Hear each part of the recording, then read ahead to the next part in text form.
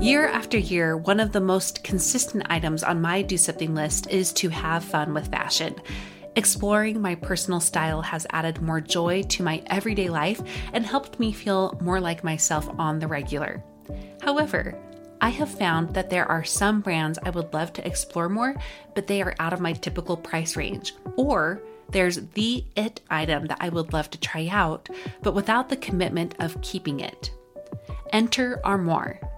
With a clothing rental membership from Armoire, you can build the perfect wardrobe with brands that are high quality, unique, and recommended just for you. All you have to do is take a 5-minute style quiz and select items from your dynamic, personalized closet.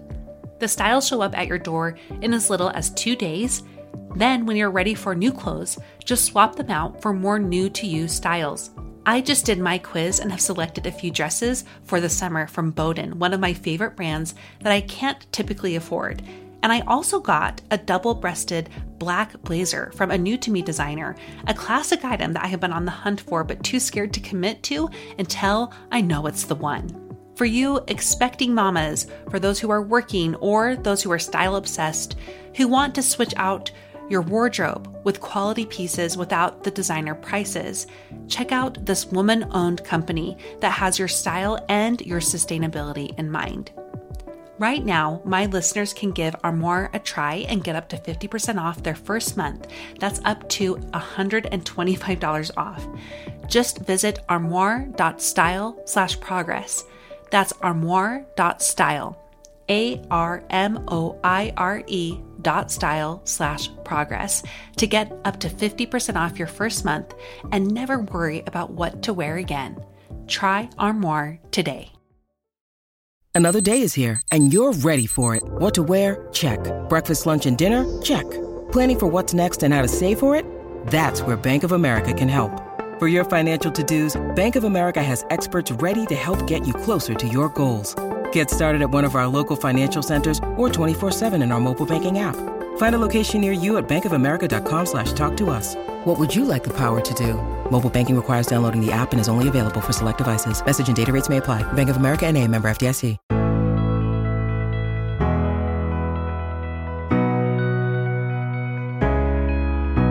Are you ready for a growth spurt? Well, I've got one for you today. This is the first of many that you will hear throughout the year. 1 to 2 times a month, I'll give you a short message that I am calling a growth spurt that will help you narrow in on our focus of the month in ways that are bite-sized and super applicable right away. So let's jump on in. Today, the growth spurt is about how self-love equals change. We hear a lot about self-love. It is a big movement these days, and for good reason. It is the thought that you need to fully love yourself, period, as is, for who you are. Now, I totally support that. Learning to love and accept myself has been a huge part of why I've been able to grow so much the last few years, and it is why I am here on the show. But I want to push back on this movement just a little bit for a flaw I see in it. Oftentimes, I think we take self-love as an excuse for not working on ourselves or growing in ways that we really, really need. Now, I want you to think about this within your own home, your own workplace, your relationships, things that might come up that are influencing you or the people around you in ways that aren't very helpful. And if you are confronted with that, I'm sure some who are wrongly aligning with the self-love movement would say, this is who I am, accept it or leave it. Or something to the effect of, this is me. Now, again, I hope I'm sharing this clearly. You do need to love and accept yourself fully. But here's what I think you can change about this. In order to fully love yourself, you have to be willing to see it all. And that means being willing to see the good and the bad and the ugly that is within you. And fully acknowledge the human that you are and the things that you love about yourself and that you could admire in yourself alongside the things that you know you want to change. Being willing to do that takes a lot of courage and it takes a lot of maturity. But once you allow yourself to see the full picture, I think you are able to actually step into real self-love. And that means one who values who they are and is willing to work on the hard stuff at the same time. There's a big difference between working really hard on improving yourself because you don't think you are worthwhile, and one who knows that and believes it and is still willing to continue to step into the scary realm of working on themselves. Now, how you can start this, I think, is by trying to look at yourself as a parent would with his or her child. If you have a child in your life, you know what this looks like. You see your child with love and full acceptance, but you also know their strengths and weaknesses.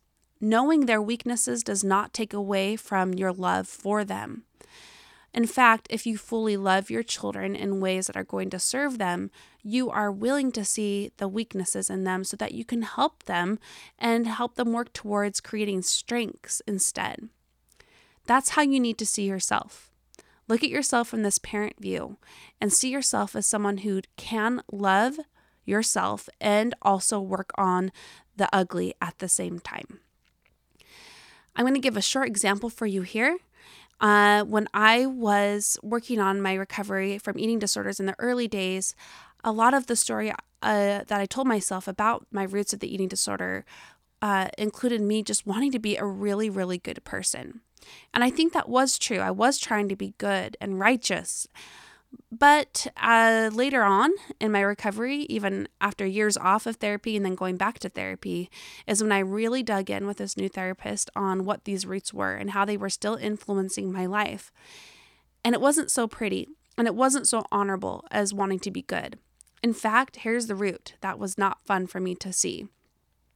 I had held on to these eating disorders for a very long time because I wanted people to admire me and worship me even.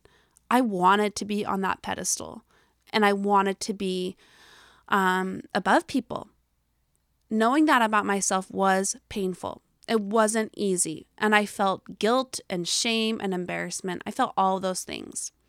But knowing that root about myself launched me into a much deeper level of growth and healing than I had had in all my years prior of working on myself in that way.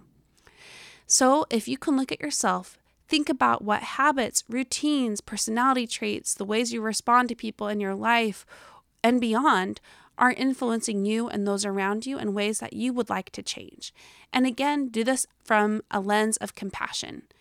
Know yourself fully by being willing to see the good and the bad, and being willing to work on both. I hope this was helpful for you, and I'm going to ask you a question here that I'd like you to consider. How am I getting in my own way? Now, if you can answer that for me with a soundbite, that would be awesome. Again, the last episode of each month is where you will be sharing your voice. Now, this can be about anything that relates to our theme, which this month is New Year, New You, which is a lot about how we can change and grow.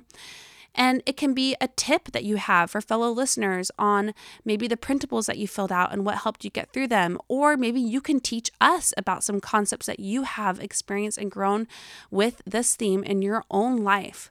It can be funny stories about a fail that you had when you were trying or anything in between. Now, someone wrote to me and sent me a soundbite and they said they just had to pretend that we were sitting on the couch chatting. And she got on her phone and recorded just like she would with a friend. That's how I want it to be for you. I'm now going to share a short soundbite from my friend, internet friend, Ashley.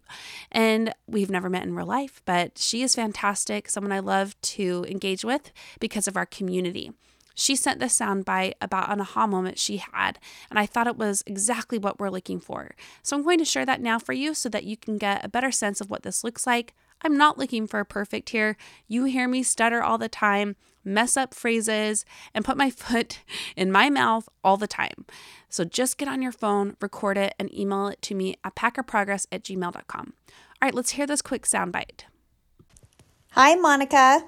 I am doing your New Year, New You January progress plan, and I had a little bit of an epiphany as I was working on it with the question, who do you want to be and how will you feel a year from now?